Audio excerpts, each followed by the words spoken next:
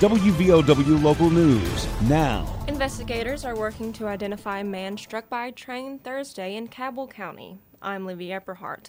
The incident happened in Barbersville on the train tracks near U.S. Route 60 and the Huntington Mall. According to the Cabell County Sheriff's Department, the train was heading west and the man was walking toward the train. A train worker said they blew the train's horn and the victim tried to step out of the way. He did not move far enough in time. A medical examiner will be performing an autopsy on the person. WVOW Local News is brought to you by Logan Regional Medical Center.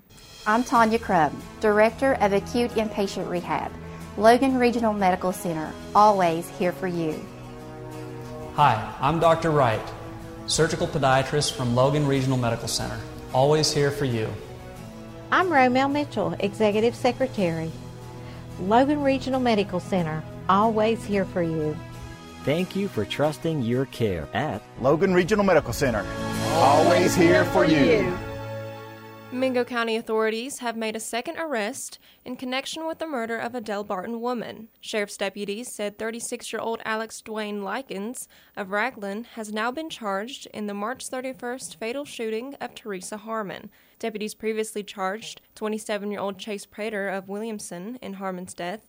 Harmon was his aunt. Both Prater and Likens are charged with murder and conspiracy to commit murder. They are being held without bail in the Southwestern Regional Jail.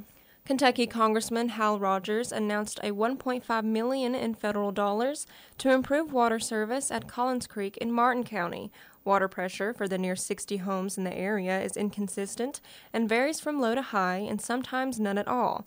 The project will upgrade water lines and services, and outdated meters will be replaced with smart meters. Alliance Water Resources reports the project is shovel-ready. A start and stop date has not been announced, but is estimated to last anywhere from 9 months to a year. Governor Jim Justice declared a state of preparedness for all 55 counties in West Virginia due to the threat of flooding this weekend. The state of preparedness is for the threat of flash flooding.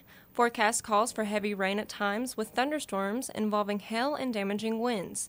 The governor's declaration directs the State Emergency Operations Center and other agencies to prepare and be ready to respond in the event of emergency. Residents are encouraged to remain attentive to weather conditions and follow any instructions issued by emergency officials. Get local news on demand at WVOWradio.com and on your smart device. This is WVOW Logan.